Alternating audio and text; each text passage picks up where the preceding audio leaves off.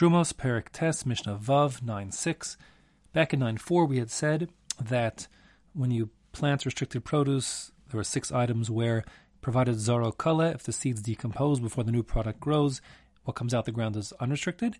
But we said if it's zaro eno kala, if it's the kind of produce that grows from like bulbs, so then like an onion bulb, so then what comes out the ground remains restricted in those 6 instances. So here is the Mishnah now revisiting that. It says hatevel, we'll focus on tevel. Tevel was one of the 6. Tevel, you recall, we're talking about the restriction of eating it achilas arai, in a casual snacking way prior to tithing. So one more time to remind you, very briefly, produce that's tevel must be tithed. However, one may eat their produce derech arai. Achilas arai means a snack, informal eating, prior to the finishing of the production, or gemar malacha, and perhaps the bringing home of that produce. So once it has been finished being processed and brought home as appropriate, so then achilas arai, even casual snacking, is forbidden until after one tithes appropriately.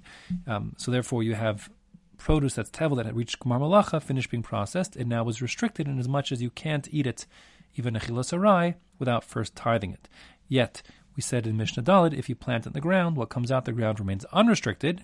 It comes out as a fresh start, meaning once again, achilas arai is permissible.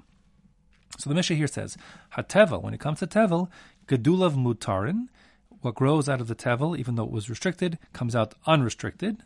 Mutarin meaning without restriction. Bedavar shezaro kaleh, provided we're talking about the kind of produce which grows from seeds, where the seeds are kaleh, they decompose in the ground. Avo bedavar she'ein zaro kaleh, if you're talking about the kind of produce that grows from, not from seeds, things that don't totally decompose, then gedule gedulin asurin. Even the 3rd generation, let alone the 2nd generation, and what grows out the ground remains restricted. Asurin here doesn't mean forbidden per se, it means restricted as appropriate. So in the case of tevel, we mean that it's asur, it's forbidden to eat achilas arai.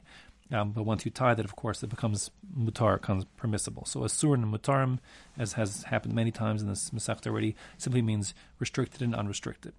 So eizehu davar she'ein zaro kaleh, what are the kinds of produce that are considered to be that the seed doesn't totally decompose?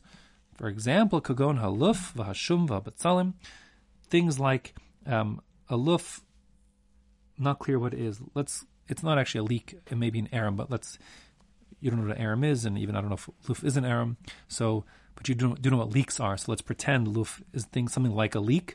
Ashum is garlic, betzalim are onions. The point is things that grow from bulbs. Those things are not zaro kala, and therefore if you plant the onion in the ground, and it has restrictions, what comes out of the ground remains restricted if the restriction were the eating of it achilas arai prior to tithing it, for example. Rabbi Yehuda takes issue with one thing. He says, Rabbi Yehuda Omer, hashum kisaorim. Now, in Hebrew, there's no to be verb is not a separate word all to itself.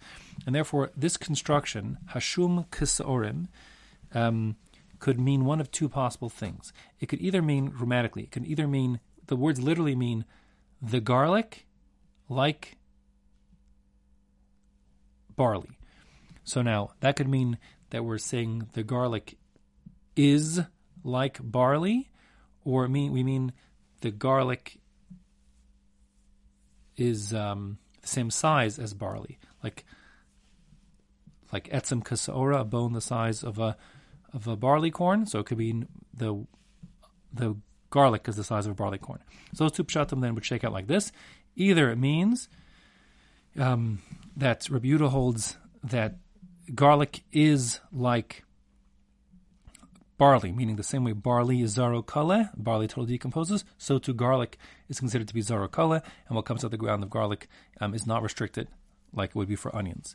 That's the first possibility. The second possibility is that when you're talking about garlic has to be at least the size of a barley corn, but less than that, if you plant in the ground, it's called zaro kala. It's treated as if it did decompose and would be more lenient. So 2 pshatim there. Either way, the halacha is not like Rabbi Yehuda.